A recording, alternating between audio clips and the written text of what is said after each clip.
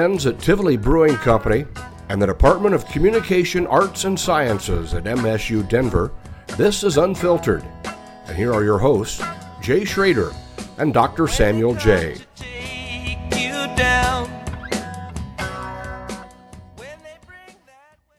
How's the sound? How's my sound? You're good. You're right fine, yeah. You can actually kind of go. It's a This little bit way. better that way. This yeah, way. you're fine. Just don't rub your beard on it as much. I don't have a beard. You're okay. This beard I have is an issue with him significantly sometimes. shorter than it was 12 hours ago. Well, let's do our cheers and let's get this thing up Cheers. and running. Cheers. All right, Jay, we're at Tivoli today. We're back at home base, Yes. This is the main office. which means that we're interviewing somebody who doesn't own a brewery, but it's kind of a big deal. Owns a lot of breweries? No, has her hands. I don't own any breweries, but I work for all breweries. You work for all breweries. There you go. Would you please introduce yourself? Yeah, my name's Shawnee Adelson. I'm the executive director of the Colorado Brewers Guild. So, for folks who don't know, what is the Colorado Brewers Guild? We are a non-profit trade association, so that means it's membership-based, so we're made up of craft breweries around the state, and our mission is to promote and protect Colorado craft beer. So we protect by doing advocacy at the state capitol and making sure the laws are favorable for craft brewers, making sure that they're interpreted the same way we would interpret them, and then we promote them through beer festivals and social media and various different avenues, including doing interviews with media. So I guess the consumer side of things, we would know the Brewers Guild, not just by I've seen the sign places, right? But you're hosting all of the big events, I'm sure. So aside from GABF, which we'll get into, what are the other big Brewers Guild? So we do Collaboration Fest is probably one of the biggest ones that people know. And then we also do other events around the state. Our oldest event is the Colorado Brewers Rendezvous, which is in Salida. We keep hearing a lot of good things about that one. It's super fun. It's one of our brewers' favorite beer festivals. Fills up really quickly. And it's always the second Saturday in July in Salida. So you guys should get that on your calendar. I was gonna thinking this say. year. So like with a festival like that, what are you doing during the festival? I'm sure the lead up to it's a lot of planning, but During the festival, I'm usually hanging out with brewers. okay, I was gonna say, so that's fun for you. Sounds like a hard job today. Such a hard job. No, a lot of it's like crisis management. Something happens, I'm there to help make sure that an EMT is called, or a brewer runs out of beer, or their CO2 isn't working. I'm trying to help them find different things. During the day, we're helping set up, and then we have a booth where we sell our merchandise. So I'm there often slinging merchandise and telling craft beer lovers about what the guild does. So you do it all. I do it all. Oh my God. Okay, so do you have a question? Are we good? This is usually. Yeah, I mean, I have 1,000 questions. Okay. That's the point, right? Do you have one now? Because I was going to get into origin stories. So Yeah, actually, I was gonna say this is a very polished job description, and you're explaining it to us in pretty good detail. Obviously, you know what you do, and you probably do it pretty well. But as Sam was saying, origin stories. Where did this come from? How did you get into this? How did I get into this job? This role, yeah, we did a bare minimum of research on Yeah. you. I think I know the short answer, but So before we started recording, Sam was asking me about this, but I'll go into a little more detail. I moved back to Colorado in 2008 to go to grad school, and I started noticing breweries opening up and spending time at breweries and getting more and more involved with them. And then I got involved in the event side of things and going to beer festivals and volunteering at beer festivals. And I started putting on my own tastings for my friends where I would do blind tastings. So I'd choose a style of beer, and then we would do blind tastings with about 20 of us. Okay. And I invited Steve Karowski, who at the time was working for the Colorado Brewers Guild. He was the operations and marketing director for, I think, 7 or 9 years with the guild. And I bugged him and said I wanted a job. And he said, I happen to be hiring. Do you want to apply? So this was after you You came back. Had you started grad school then, or? I had. So I had already graduated grad school. Okay. Yep. Right. So this was that when I met him, it was 2015. Okay. I want to say. DU had really shitty beer at all of their events then. When you were in school there, like there was no good beer. Yeah, I mean, I didn't really go to the events, so. It wasn't even a good brewery over there, really. There wasn't. Vermontra was.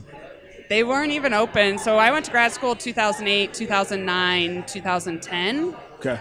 And so yeah, where would you go for good? Before we kind of spread out from the DU area, Campus Lounge. What was the Campus Lounge? The stadium. Yeah, exactly. Where you can get a $6 Lagunitas still, right? Yeah. What was there any good beer around there? Because I can't remember when I was in school. So, I was actually really into Belgian beers at the time, and you couldn't find many Belgian beers, and so I got into home brewing. So I started home brewing in 2008 and making solely Belgian beers because that's, one, easiest to do when you're home brewing without temperature control, and two, it was hard to find them, and that was the style I really liked. So what did the setup look like? Like, was it in your closet or? Oh, yeah. Yeah, you had it. It was not professional at all. I mean, you got to save some costs with that DU. I mean, it was education. like boiling on the stove at home. That's how I started. I think it's amazing to talk to a home brewer that managed to go a completely different direction than becoming a brewer or starting their own brewery. I mean, Did you think about it? Briefly, but my experience with homebrewing was that I wasn't great at it. I could do it, but I thought I'll leave it to the professionals, and they can make better beer than I can. That's my attitude about homebrewing. Do you feel like some breweries open up not knowing they're shitty breweries? Oh, wow. She works for the breweries. No, she doesn't have I to work name for any names. all of the breweries, but I would say that there is a learning curve in terms of going from a small batch system into commercial brewing, and it's not just that. It's also a learning curve, even if you've been a seasoned brewer, going on to a new system, learning how the system works. Yeah. And people are always trying to figure out those kinks at the beginning. Yeah. So we had Ted Einen on last week, so the guy from Meyer Skis, and he's the owner of Meyer Skis, and we were talking about craft beer in Colorado, skiing and all that stuff, the mountain towns. Knowing that you're from Telluride, how important was growing up there to your love of beer? Yeah, I would say it's pretty instrumental in the sense that Telluride is a super small town. There's no chains there, so there's not even a McDonald's or anything in that town. It's very focused on local businesses and supporting local businesses, and so I think that was instilled in me in a young age. My mom owned her own business, and so did my dad. Okay.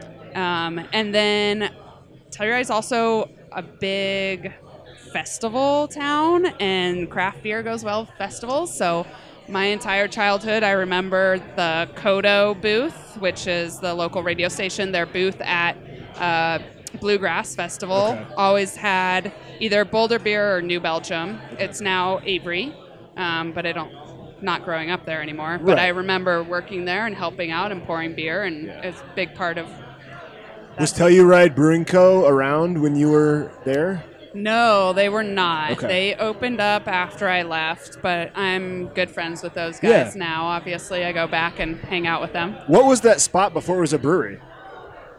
Oh, I mean, Lawson Hill, where they're located, wasn't anything when I was growing up. Okay.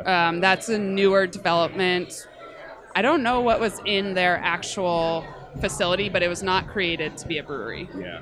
I've only been in there once, but that was kind of my feeling too. It didn't feel like, a big production facility, what have you. Okay. So were you drinking beer when you went out to Whitman then, when you went to Washington, knowing that kind of Washington has beer as well? Yeah, Washington has beer. We drank a lot of Deschutes when I was out there. Yeah. And obviously, as a poor college kid, I also drank cheap beer. So like a lot of Olympia. A lot of Olympia. And Kokanee. Kokanee, yeah. I saw one of those in the fridge the other day. Yeah. What is that? I've never even heard of it. It's like a Pacific Northwest. Who makes it? Bush Light, basically. Yeah. I mean, I don't know how to describe it otherwise. And there's like a little Yeti or Sasquatch. Oh, on I the thought. mountain. There's. I've never seen that. Yeah. I mean, I've seen the mountain, but Never the little guy. there was one random bottle of Kokanee in the fridge. for Thanksgiving. At my father-in-law's, yeah. What the hell? And it was there one day and it was gone the next, and he did not own up to it for like 2 days because I was excited about drinking it, and it disappeared. Okay, so that's what you were drinking. Did you have a craft beer bar that you could get to when you were at Whitman? There was a local brew pub. Okay. I would say most people at that time would agree the beer wasn't great. Yeah. But there was actually a little bar there called The Green. I think it's called The Green Lantern officially, but everybody called it The Green. And we would go there and drink craft beer. Me not knowing too much about beer, we loved our Hefeweizens, so I drank a lot of whatever they had that was similar to that. Gotcha. So if you go to Whitman and then DU, you must be smart as fuck. I was going to say, there's a lot of brains at this table, and they're not mine. Cool. What did you study at Whitman? I was an econ major. And what's your grad program in? International development. Whoa. So not anything similar to what I'm doing right now. Did you ever, in grad school, think you were going to be going and doing international relations type stuff? Or was, Yeah, that was the part of econ that I loved was international development and international work. And I spent 6 months in South America in between college and grad school. That wasn't the only thing I did, but I did that for a while. I worked in Ecuador for 3 months in a school there and thought that's what I wanted to do. And then got out of grad school and I decided I didn't want to go to another country and tell people how to live their lives. That makes sense. And that I would rather make my community a better place. That's good. Wow. How has that education kind of influenced your approach to leadership? I think one of the biggest things, and it goes back to what I just said, is like I want to help make my community a better place, but it's also giving people the tools to be able to grow their business or their community better. And so that's what the Guild's really here to do, is to provide that. We're here to provide resources and education and support our members, but ultimately I always say the Guild is their Guild and I work on behalf of them. It's only as good as what you put into it, right? Exactly. That's a pretty standard trade group kind of a thing. You're only going to get as much out of the Guild as you put into it, Makes Sam sense. Brewer. That's good.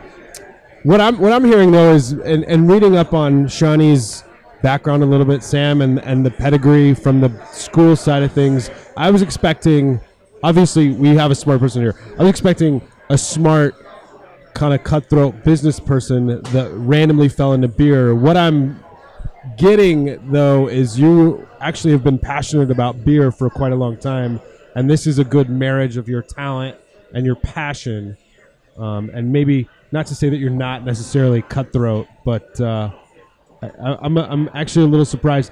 A lot of trade groups, a lot of nonprofits, a lot of industry-focused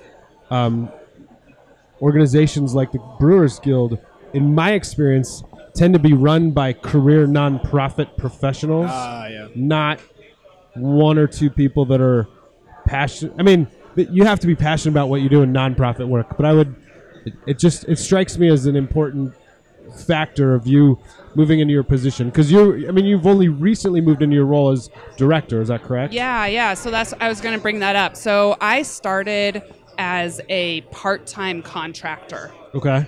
Helping with membership and helping with events. So I started in a very different role than I am right now, and that's where that passion came in. Is I just wanted to help out, and I wanted to work and support the Guild in a different capacity than I am now. I've slowly moved from that position to a full-time membership director, to deputy director, to now executive director. So over 4 years, I've transitioned from that part-time contractor up to full-time executive director. It's pretty impressive. Pretty hot shit here. No shit. Wow. Okay. Yeah. I mean, and that's, so coming from a sales background personally and knowing what membership sales really is probably what that was when you first got started, you're obviously pretty damn good at what you do. Yeah, for sure. Yeah, sales is actually, I tell people I work in sales. I mean, at least membership is sales. I mean, you're trying to show value every single day, regardless of if they've already joined or not, because if you're not showing them value every day, then they're not going to renew. Right. And so it is all about showing that value, continuing to show that value. And but it's also, this industry is so much about people. and building relationships, and that personality piece of it is very different than just buy this and I'll Right. never talk to you again. It's building trust and community and those relationships. There's two kinds of sales, right? There's transactional sales, and then there's relationship, long-term relationships. Yeah. I mean, that's a totally different kind of sales. And I can't imagine something like the Guild. You're looking for, hey, the check cleared, they're getting their newsletter, I've done my job. I mean, you have to continue to focus on your new clients or your long-term clients and make sure that, as you said, they're getting something out of that every day. So Totally. Yep. That's a big part of what we do is continuing to build those relationships. And it's not just about the money, but I think also it makes it easier to do my job because I believe in it and I believe in what all of our members are doing and supporting them. So it makes it a lot more natural than trying to sell something that you don't care about. The more that I do these ads, the more I realize that I should probably have Jay take care of a few of them, but alas, he's a banker, and he has a lot of ass-kissing to do on a daily basis, which might make it difficult for him to record these things. With that said, I want to take a second here to give a thank you and a shout-out to our title sponsor, Tivoli Brewing Company. If you haven't been into the tap house located right there on the Auraria Parkway, I suggest you make a trip. The beer is great. The food's fantastic. The guest taps are always awesome. I was in there not long ago. There were some Four Noses on. There was some beer from Seattle, Space Needle. I can't remember who makes it, but that was delicious. Anyhow, go in there, go to the tap room. But if you're not wanting to make the trip to downtown Denver, you don't want to deal with the traffic. For that, I totally understand. Find Tivoli beer at your nearest liquor store because it's everywhere now. You can't miss the cans. Awesome cans. We talked about Odd 13 having great cans. I think Tivoli's cans are badass as well. They have the look of the historic brewery. You can't really miss them. Go grab yourself a Hellas. Go grab yourself a cherry pie. I think the Hello Darkness Stout should be available soon. It's a fantastic little winter beer made by the boys in the back. With that said, cheers to Nate, cheers to Charlie, to Chris, to Kyle, to Ethan, to everybody else who makes that thing happen. Tivoli beer. Go to the tap house. Get you one over the bar. Find it in stores. You can't miss it. Look for the big Tivoli Tower. Thank you, Tivoli, for putting your name behind this train wreck that is Unfiltered. And thank you to all of you for listening to the show. So with that said, enjoy the rest of the interview and go grab a Tivoli. Hey everybody, just wanted to stop down real quick and invite you to follow us on the social medias. Jay and I are out there on Instagram and Facebook at unfiltered.craft. You can also find us on Twitter. We try to put a lot of funny content out there. Give us a follow. We'd really, really appreciate it and love it. Also, we just stocked up on some new hats and some new stickers and some new buttons actually. And if you head over to unfilteredcraft.com, you can take a look to see what we have. You can put in for an order and we'll get that stuff in the mail for you. So the hats, the guys at Brandon Bills knocked it out of the park. They're really, really awesome. And it could be a perfect holiday gift for your craft beer drinker out there. So knowing that, I guess, if we walk back a couple of years to when you were selling the memberships, do you have to really sell that membership? Or if somebody has starting up a new brewery, is it just expected that you kind of join the guild? Down goes Schrader. I would say that it's a mix. Some of our members, it takes more conversations and meetings, and some just join because that's what you do. It's a mix of that, definitely. And to be honest, I still do that. So I've never stopped doing membership. And we just hired somebody. Her first day was today. She'll be helping me with membership. Okay. But I've never stopped doing membership since I started at the Guild. So I'll continue to work on it. What are they expecting when they join it? Like, what are you hearing, or what did you hear? What does a new brewer want for their buck, right? Like, it all depends on what they're focusing on. Okay. So one of the things I mentioned earlier on is our advocacy effort. So for some of our members, that's really important that we're at the state capitol making sure that the laws are favorable for them, but that also makes it so that they don't have to have their own lobbyist. Like we are there. We're their voice, and having us, one person represent them is stronger than having multiple voices at the Capitol. Okay. That makes total sense. So that's a big piece of it. Some people just want to attend our events and pour beer at our events because they're fun. Okay. And some people want education. They want more information, and they also want a resource to go to. So I get questions almost daily on, can I do this? Can I not do this? Is the will the LED be upset if I do it this way instead of this way? Those kinds of things, and we're there to give them direction. And if I can't give them direction, then I know where to. Okay, that makes sense. Yeah. Let me ask this, Shawnee. What, if anything, sets the Brewers Guild apart from the Craft Brewers Association, and where is there overlap? Where do you tend to bridge a gap in what they offer or how they serve? And I mean, are you targeting the same types of brewers? And so that's a really good question. And one thing that I always tell people is that so the Brewers Association is our national counterpart. Okay. So they do the exact same thing we do on the national level. So they are working on federal legislation, and they'll never work on state level legislation. Okay. Like, they'll give us resources if we need them at the state level, but they never really do that at the state level.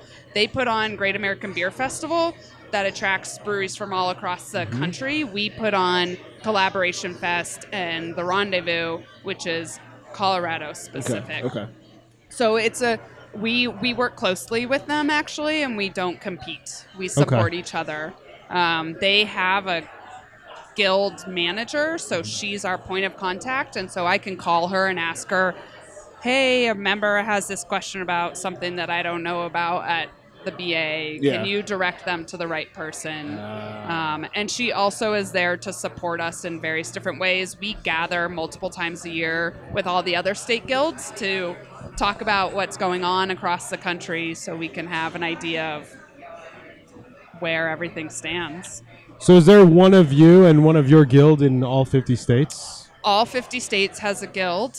I believe 46 of them, 48 of them have a paid employee. I was going to say. It's close, but not, I don't think That's a lot more than I would think. Yeah, That's actually, a lot. I was not expecting her to say 50 states. Yep, and even DC has their own. Okay. Wow. Okay. And then there are a decent number of regional guilds. Okay. So California, for being such a large state, has a few regional guilds.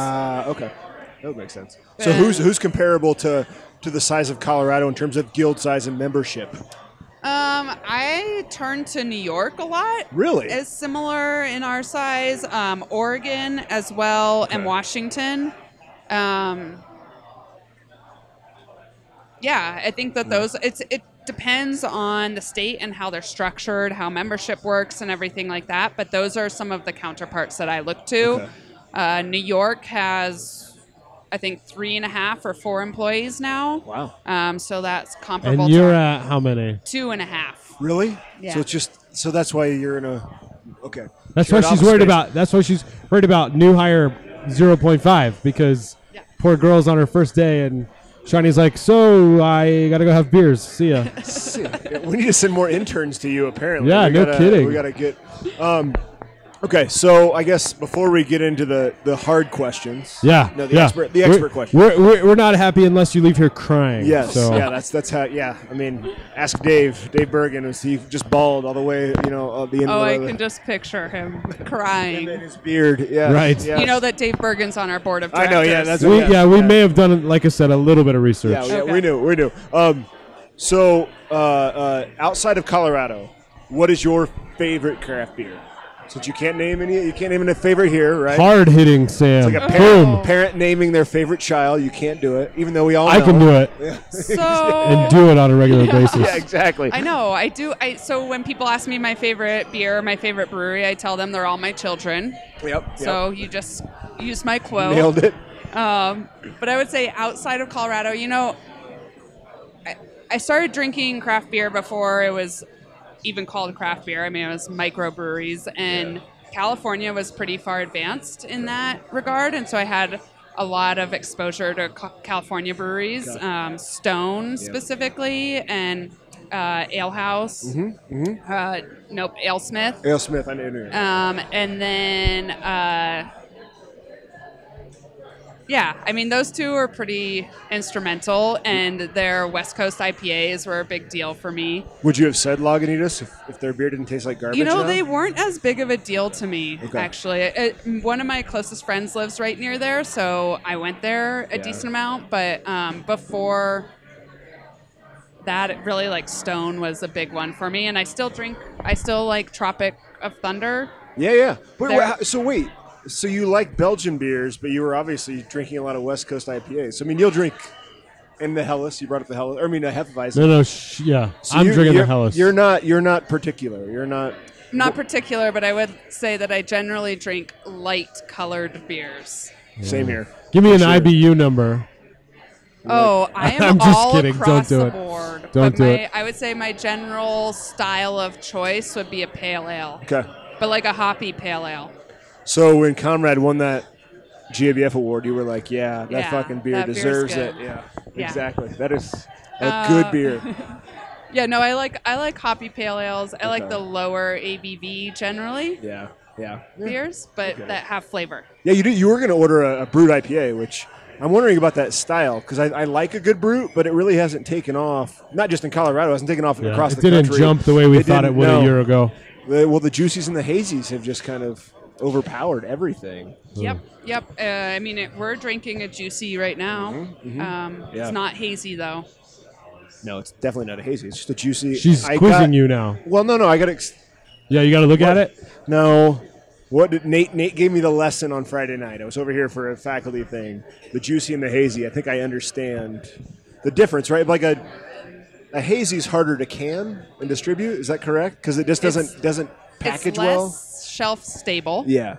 Generally, although breweries do it, but it's generally less shelf stable. All right, let's now continue to kind of prod your brain. Okay. Now that we've thrown you a watermelon. Yeah, the old softball question. What are you seeing for trends now? Is anything shocking you? Are you shocked by the hazy craze? Yes and no. I mean, yes, because I think that brewers have. When I started homebrewing, your goal was to make your beer clear. Yeah. And it was, that was the thing, is like, how clear can your beer be? And that meant that you did a good job. Yeah. So yes, in the sense of the clarity and how it looks, but I would say no in the sense of brewers are trying to branch out and attract people that may not have thought that they liked craft beer. Makes sense. And that hazy, juicy really attracts people that didn't think that they liked that bitterness or that traditional, like, yellow, fizzy beer. Yeah. And it has more of a fruitiness to it. It's much more approachable and it's softer. And so I can see where there's a trend towards that. That's similar to, like, the pastry stouts where it's sweeter. It has a different type of flavor that's unique. And so I would say yes and no in the sense that brewers latch on to it, but so they do latch onto it? Are they committed to it, or is it the consumer is driving that trend? different brewers would answer differently, but I would say it's a huge consumer-driven trend. Yeah. Now, I hear nowadays if a brewer doesn't have a hazy or a juicy on, that people ask for it, and so they feel obligated to have one. I can't say much since they pay me, but Nate showed me the stats since that beer's been on in 1 week, and it would blow your fucking mind. Like, really? Oh, yeah. It's just having it on the menu. Just, yeah, people go, yeah, I want that.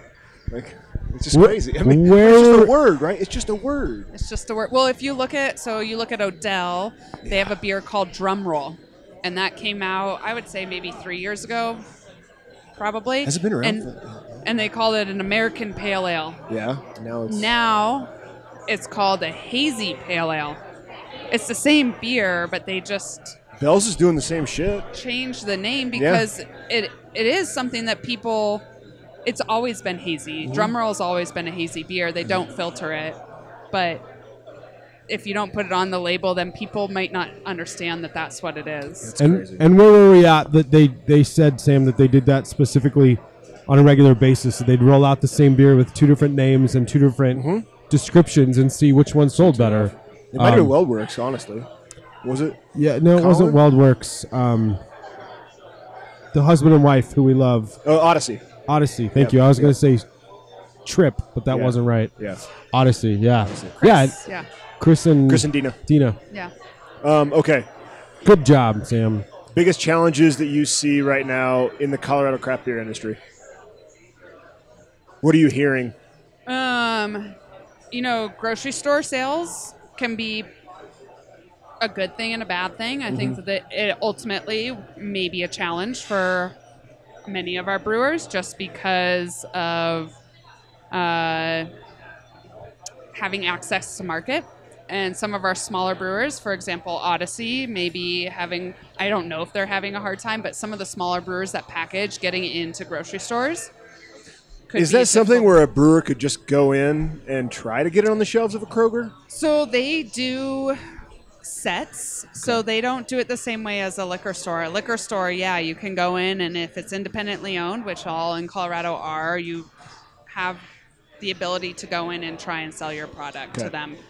Grocery stores, they only change those sets every couple of months, so you have to go through their system. So their buyer won't say, let's take a shot on this for a month? They just can't do that?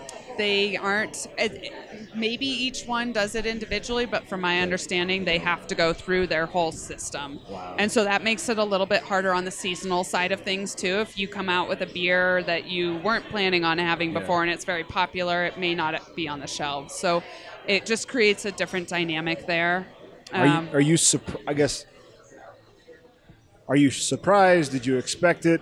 What's your reaction to that kind of grocery store sales? Where did the guild stand on it prior to rolling it out? And then what are you seeing after? Yeah, so Senate Bill 196 is what allowed for full-strength beer in grocery stores. That happened in 2016. Our stance, the guild stance, was to support our retail liquor stores and their approach. They worked with the grocery stores to negotiate what came out of this. Okay. So it was amicable, for lack of a better word? I would say that in legislation... Nothing is amicable? Nothing's amicable. How was that watching the sausage get made, by the way? I would say that, the legislation is hard around craft beverage. Yeah. In general, and I feel that in Colorado it's been somewhat contentious over the last few years with the grocery stores and everything like that. Not everybody was happy, and obviously no solution would have made everybody happy. So we went with... Were you, in terms of stores. Sales numbers, are you surprised by what you're seeing? Is it expected? So the first half of the year, we saw a large bump in sales in grocery stores. Craft sales, which was great. And also somewhat not unexpected, just given the convenience factor and the fact that only beer is available and wine and spirits are not available in grocery stores. Right. It drives people to that convenience piece of it. We are bucking trends in that aspect across the country. So talking about challenges, a lot of beer drinkers are moving towards wine and spirits and away from beer.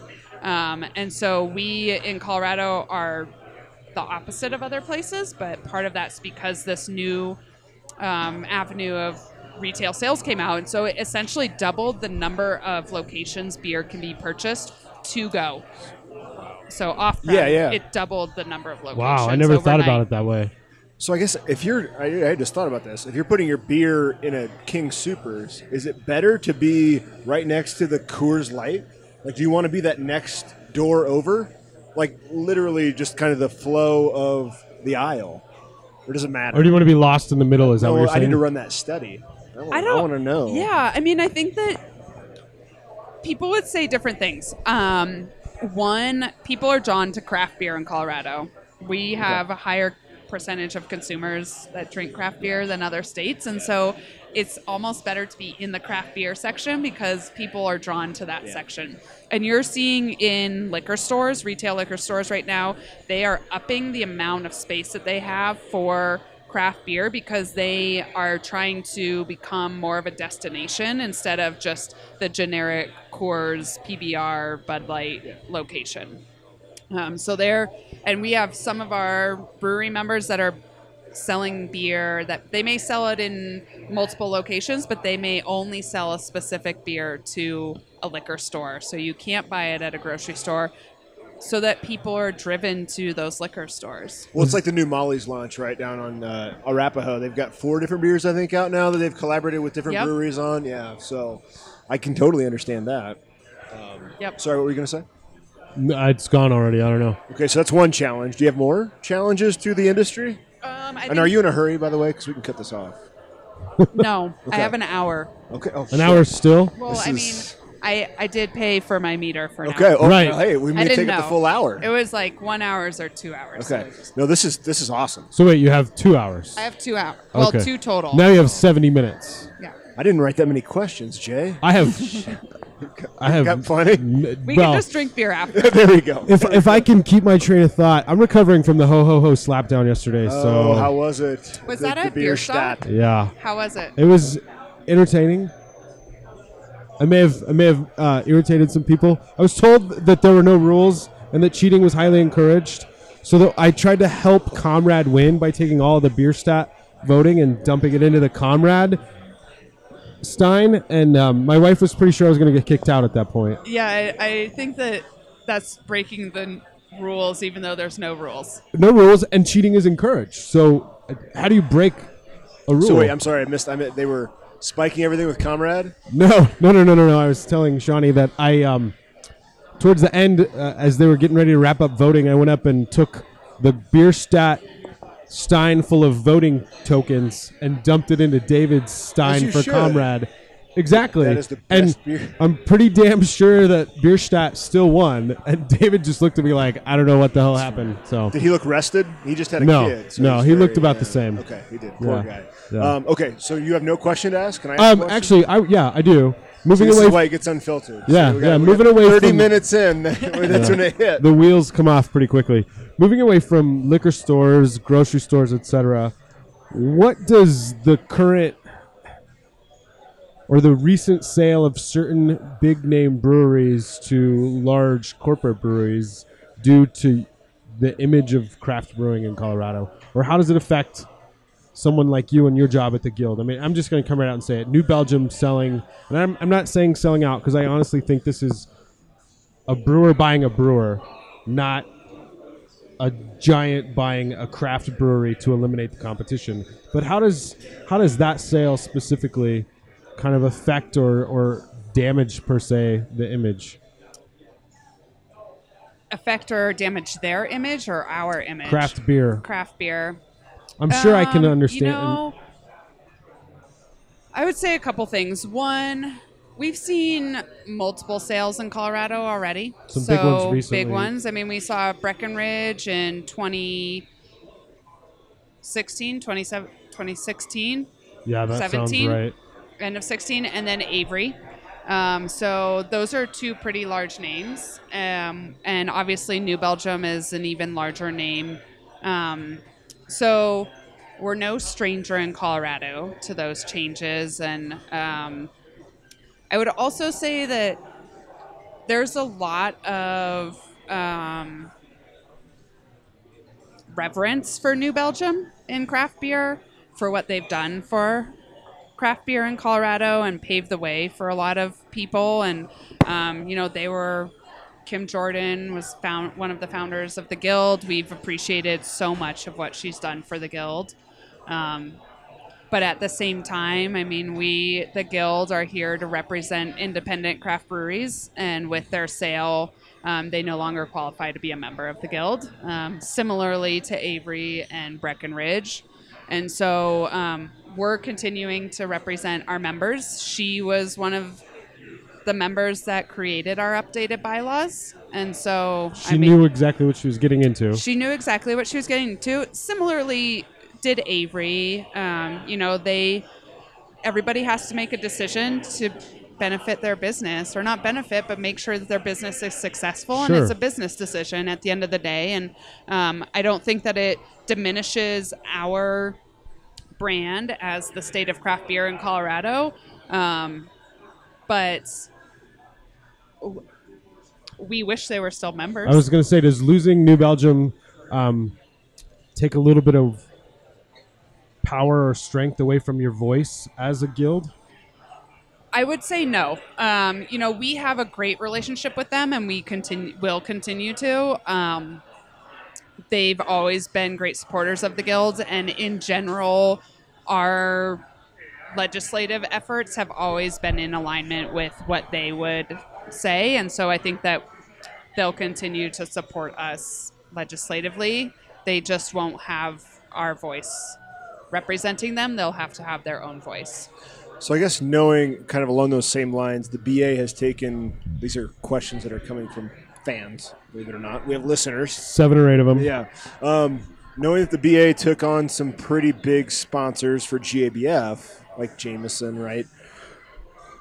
As the Colorado Brewers Guild, do you want to push back at any of that? Like, that has to upset you, I guess, is what I'm saying, or it's got to be frustrating a little bit from the Washingtons and the Colorados of the world to see something like that happen.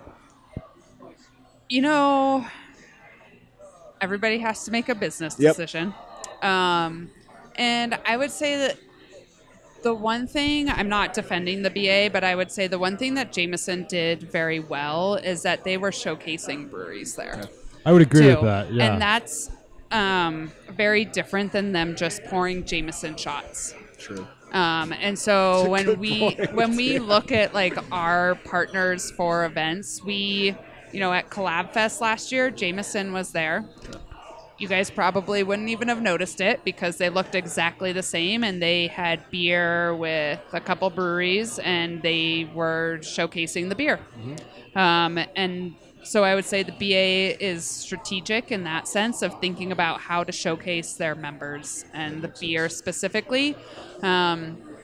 There's money behind sponsorship, and sometimes it's hard to deny that. Yeah, no, it makes sense. So I guess knowing that Colorado's craft spirits is on the rise, industry is on the rise, is that a strategic kind of vision for you, or a plan that you want to get after to kind of continue these collaborations, say between a Breckenridge or a Bear Creek Distillery, or High West? I don't know what that is. Leopold? Laws, yeah. Yeah, well, our former marketing director is now the marketing director at Laws. Okay. So nice. Steve is a good friend of mine as well. But, it's not a strategic plan of ours to tap into that. But I would say on the legislative side of things and advocacy side of things, we always try to have partnerships wherever we can. So if we can build something collectively with our spirits or our wineries, we are going to do that. That makes sense. And that's regardless of, if we're losing market share to them or not. We want to make sure that we're encouraging collaboration and moving forward constructively. It's the craft thing, right? I mean, the whole industry is so behind each other. Yeah, we call ourselves the craft family. Yeah, that makes total sense. Yeah. You're good? For the moment, yeah. What is it about Colorado, the fact that you grew up here, the fact that you understand a mountain town, that makes it so primed for craft beer, right? Obviously it's spreading across the country now in all directions, but it really kind of started here and maybe other pockets in the West. But what is it about Colorado that you're seeing? Oh, that's a good question. Nobody's ever said that. Yeah. Ever. Well, first of all, we need to give credit where credit is due. Who gave you that question? This isn't from Dave. No. Okay. No, this is from me. I would say that people ask it in a different way. They say, what does it mean to be the state of craft beer, instead of how you phrased it. And I think there's multiple pieces to it. One, the entrepreneurial spirit of Colorado, and the fact that we have Boulder Beer, which has been around for 40 years. One of the oldest craft breweries in the country, started here with Charlie Papazian, and he started the Brewers Association and GABF and everything like that. I mean, there was a little piece of history that was created in Colorado that You're in the spurred fucking craft Smithsonian beer. now. Yeah. I went out and saw it. Yeah. It's so You crazy. saw it. Yeah, I did. Yeah. Sweet. I'll show you pictures of all Have done. you been to the Beer Here, Beer Now? We didn't go. Is it still going on? I still see signs for it. I think it's Yeah. still going on. You guys should check it out. Yeah, we didn't. We couldn't get a foot in the door with the marketing people. We actually want to do an interview. We should just go anyway. Yeah, we should. You guys should check with it all out. our I'm our sure free it's time. not as big as the Smithsonian, but it has great history in there. Okay. And then going back to that, I would say like Coors is also a big part of that, and Tivoli in terms of beer was central to a lot of the mining and everything that was happening in Colorado. And then obviously, Prohibition came about. All that went away. Coors still existed through that, and then came back after Prohibition. Well, it's so much. I don't mean to cut you off, but I mean, knowing our neighbors and good friends are German residents, right there. Beer is such a part of the mining industry in Germany. It makes total sense that it would be the same thing here, right? Like as it's just a part of that culture. Yep, 100%. definitely, and I think that is a big part of it. But then also, I would say, Colorado used to be a pretty red state. Now we're considered a purple state. But my dad always jokes about, not jokes, but he says the only reason that marijuana was legalized here in the first place and before other states was that because we have a pretty liberal contingent and we have a pretty right-wing contingent that doesn't want the government into our business. Okay. And somehow they agree on something. Yeah. And I would say that that's similar to craft brewing laws or brewing laws in general, is that we have some of the most favorable brewing laws in the United States, and it's allowed craft beer to flourish. And the Guild is here to make sure that those keep being favorable. Yeah, that's so awesome. We have some of the lowest excise taxes in the country. We have some of the most favorable brewing laws. I guess red, blue, it doesn't matter over a beer. That's Exactly. Is and what I that's- heard. Or a joint, but that may not be quite the same thing. But it's true. Beer, I mean, that's something that we have some going for us at the state capitol, is that we are able to cross party lines, and it is a very bipartisan issue. Something you brought up there was Coors, and I think this is what Charlie Berger kind of pointed out to us too when we were at Denver Beer Co. is that, Charlie was in St. Louis when AB got bought out, right? And that just allowed the craft beer scene to take over because AB, there's a little bit more Evil Empire. feel to AB than Coors. And I guess our read from a lot of brewers and folks like you is that Coors is relatively supportive of craft beer in this state. I mean, it's not. I would say AB extremely. wants to, eat everything up. Coors is kind of like perhaps it's more. No, I wouldn't say a partnership. But what's your read on that? I guess. Yeah, it's interesting that you bring that up. It depends on who you talk to, but I would say that a lot of brewers still drink Coors Banquet. Yeah. And they're not drinking Budweiser. I've seen a lot drinking. What's the gold? The Extra gold. Extra gold. I have to keep re-educating you on the Coors But Extra apparently Gold. that's a thing. It You're like, is. yeah, If this you is- go to the High Dive, people drink Extra Gold there. It's like canned water. I mean, it's good beer, but you can drink enough of them. Yeah. It's like hydrating as a brewer. I would also say that there's a decent amount of people that came from Coors that work in craft beer. Yeah. And so there's some respect there in the sense of respecting your elders and where you came from. And so people in the industry have a little bit more, give them a little more leeway. But I would also say, they haven't bought a brewery in Colorado. That's a good point. And that's a really good point. They don't feel the same pressures that they are feeling from AB. And in terms of the craft space, there's a little bit less of Coors buying breweries and then pushing that out as craft. You do see it, but it's just not as prevalent as what we're seeing from AB. And I would go so far as to say almost manipulative from the AB standpoint, that they really, really, truly try to hide the fact that it's an AB-owned establishment and would rather sell it or lead you to believe that you're buying something that is truly craft when it's not. The term that Eric Wallace, who's from Left Hand and the board chair of the BA, would say is they're crafty, but not craft. Wow.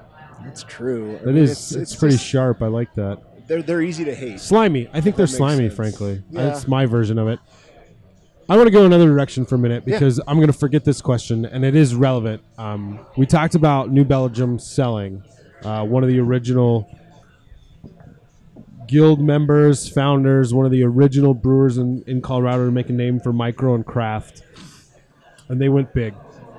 You also just mentioned Boulder Beer Company, and they basically did the complete opposite of what we're seeing from a lot of breweries recently, where they said, no, we are going to actually scale back. We're going to focus on our own handles, our own tap room. We're only going to make beer for ourselves and for our customers that come into the bar. Is that how do you see that fitting into the future of brewing and craft breweries? I mean, Sam and I talk a lot about people get into brewing for one of really just three reasons. It seems like they want to make a ton of money and they want to start a brewery that sells for $1 billion. They want to be awesome at their craft and be a locally owned establishment that just makes people happy, or they're brewers with a passion for it and they work in the industry just because they just want to be journeyman beer makers. But when all the news lately is either people shutting down completely or selling out to bigger companies, what does Boulder Beer, what does their statement mean to you? What do you read into that? That's a big question, but I would say that as we see craft beer maturing, people are going to have to make different decisions for what's best for their company. And Boulder Beer isn't the first Boulder brewery to do this. Twisted Pine did this back in 2017, I believe. Okay. They got out of distribution and they only have their tap room. Okay.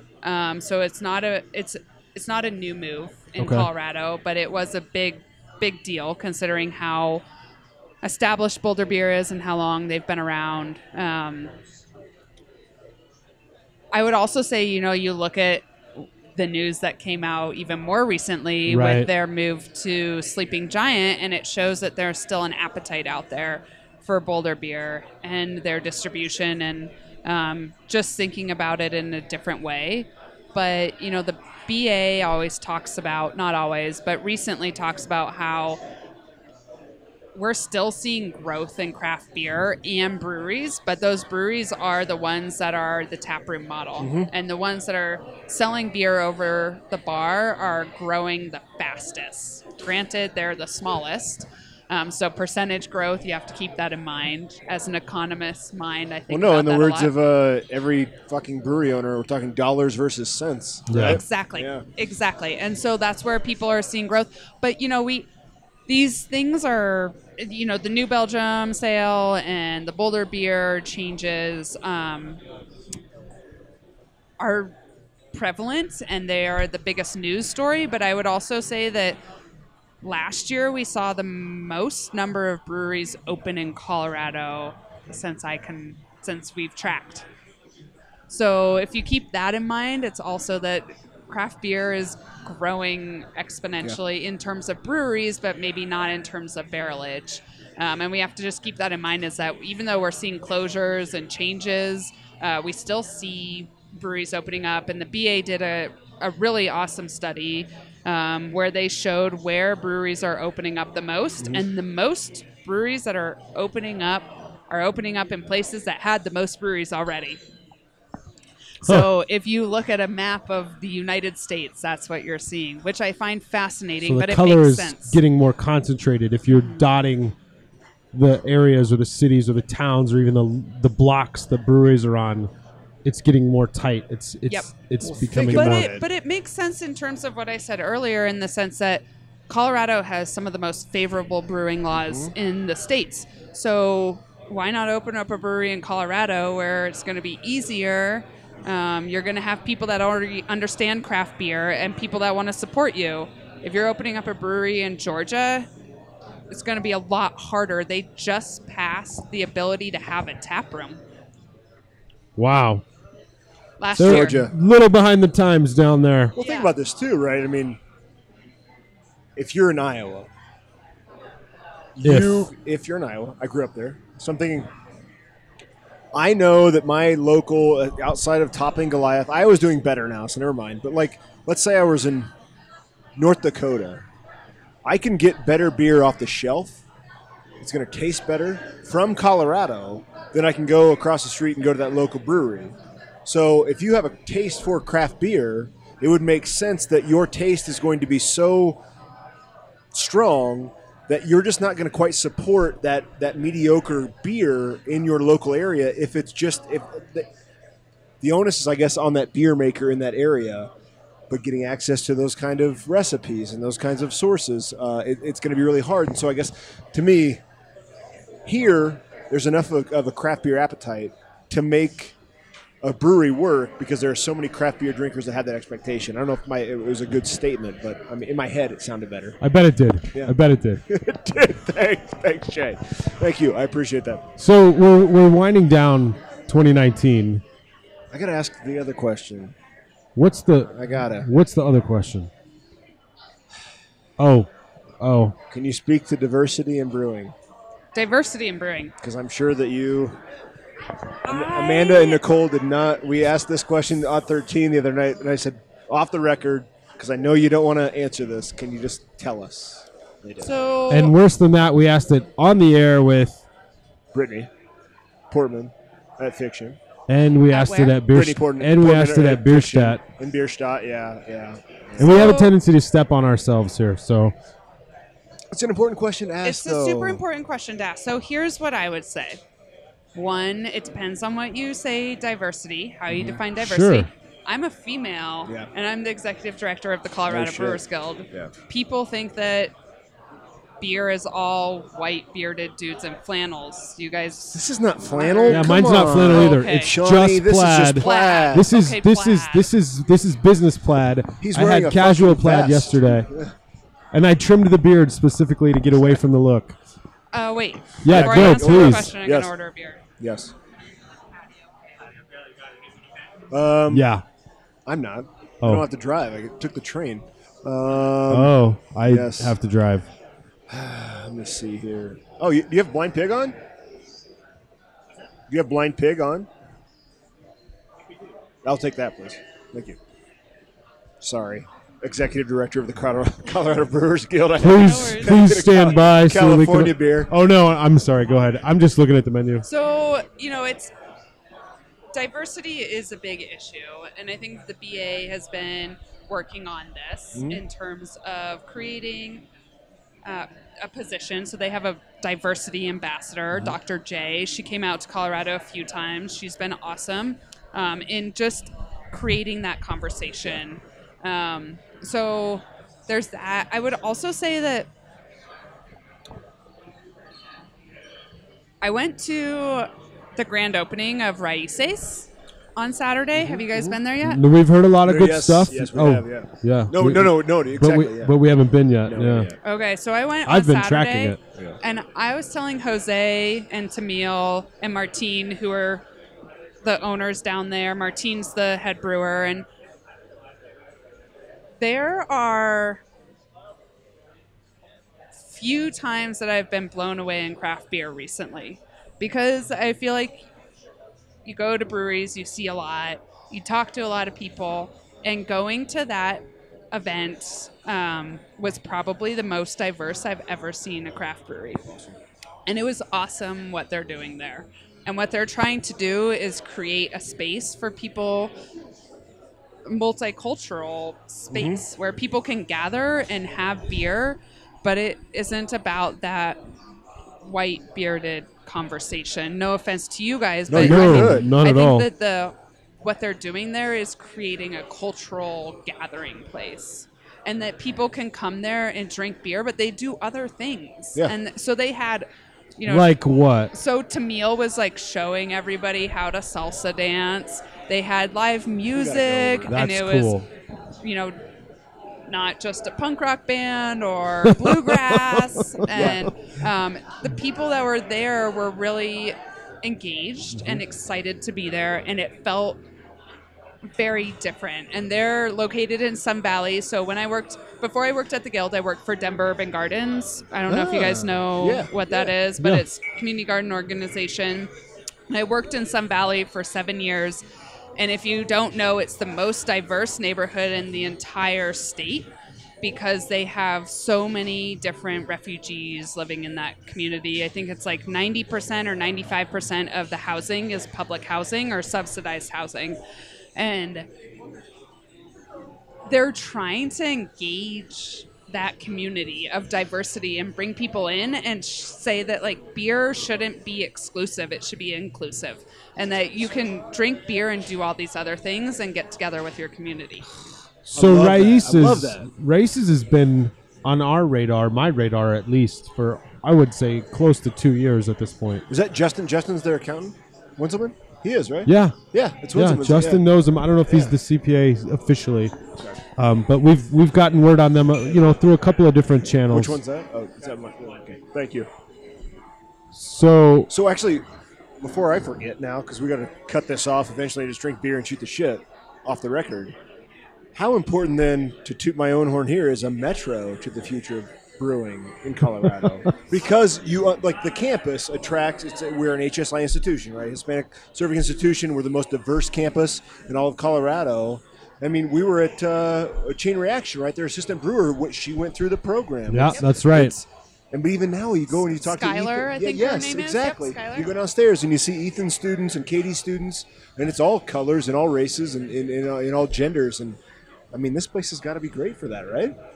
Yeah. I mean, so one of the things that we're lucky at the Guild to have is relationships with MSU, Metro State, and CSU and their brewing program, and being able to support those programs and really encourage more people to get into the education side of things and then learn to be part of the craft brewing industry. But I think that Metro is a great resource for that, and encouraging people to come to Tivoli and try the beers and get engaged and make it not an exclusive, intimidating industry. And I think to be honest, we're close to this place. We're close to Nate and to Steph and to Ken, and I think this is not coming from any kind of plug, but every assistant brewer that I talk to says that Nate and Charlie are just amazing to work under. So why wouldn't you just do your internship hours here and your service hours there? But I guess at Colorado Springs, where are they doing their kind of brewery internships? The students, do you know? MSU. Are they really? I don't know. No, CSU. Like, what are their partnerships up there? Oh, CSU? you're talking. That's not CSU, the Springs. So that's up Fort in Fort Collins. Collins. Sorry. Yep. He's not a local. You know what I mean? Sorry. Yeah, you're right. I'm not a I local. have to. I take a lot I've of been here for heat. 10 years. I take a lot of heat Sorry. for him not knowing shit about the city. Fort Collins. I got to write that down to cut it out so I don't sound so stupid. Okay. So Fort Collins, so where do they do their internships? Yeah. Similarly. So they get internships with breweries up there in Fort Collins. Not a brewery on campus, though. They do have Oh, a they have a brewery on brewery. campus now. It's called the Ramskeller. Well, that used to be a bar when I went to CSU. It still is a bar, but they have a little brewery there. Oh, nice. So they make beer there as well. Road trip. You guys should go check it out. We've got to go to Equinox. Yeah? Our buddy Dan's best friend is the owner and head brewer. Colin? Colin, yeah. Cool. Yeah. You guys got to go up there. It's not too far from at CSU, actually. Okay, it's right there. So there's a lot of great breweries up in Fort Collins. You guys got to make like a weekend of it. Yeah, or we're something. gonna have to find a driver. All right, so we can crush some beers here and shoot the shit off the record. Is there anything that we should know as beer consumers that the Guild's putting on the next month or two that we can get tickets for? We will be putting on Collaboration Fest in the springtime. We will be announcing the date and venue shortly, so keep an eye out for that. But that's our annual festival where brewers can get together and collaborate with another brewer and make a unique beer. It's one of the most unique beer festivals out there, and it was the first one in the country to be able to do something like that. So, is there a newsletter that folks can sign up for, or socials? Yeah, so if you guys go to coloradobeer.org at the bottom of our page, you can sign up for our weekly email that goes out that lists all of the events that our members post on our website. Okay. And then you can also follow us on social media. We're on Twitter, Facebook, and Instagram. And so we also feature a lot of the events that our members are having on our Facebook page. Perfect. Shawnee, thank you so much. One last This cheers. was awesome. Thank you. That was, you know, it's a good interview when you roll into an hour. Yeah.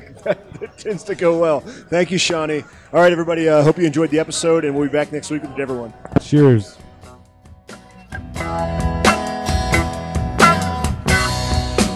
When they come to take you down,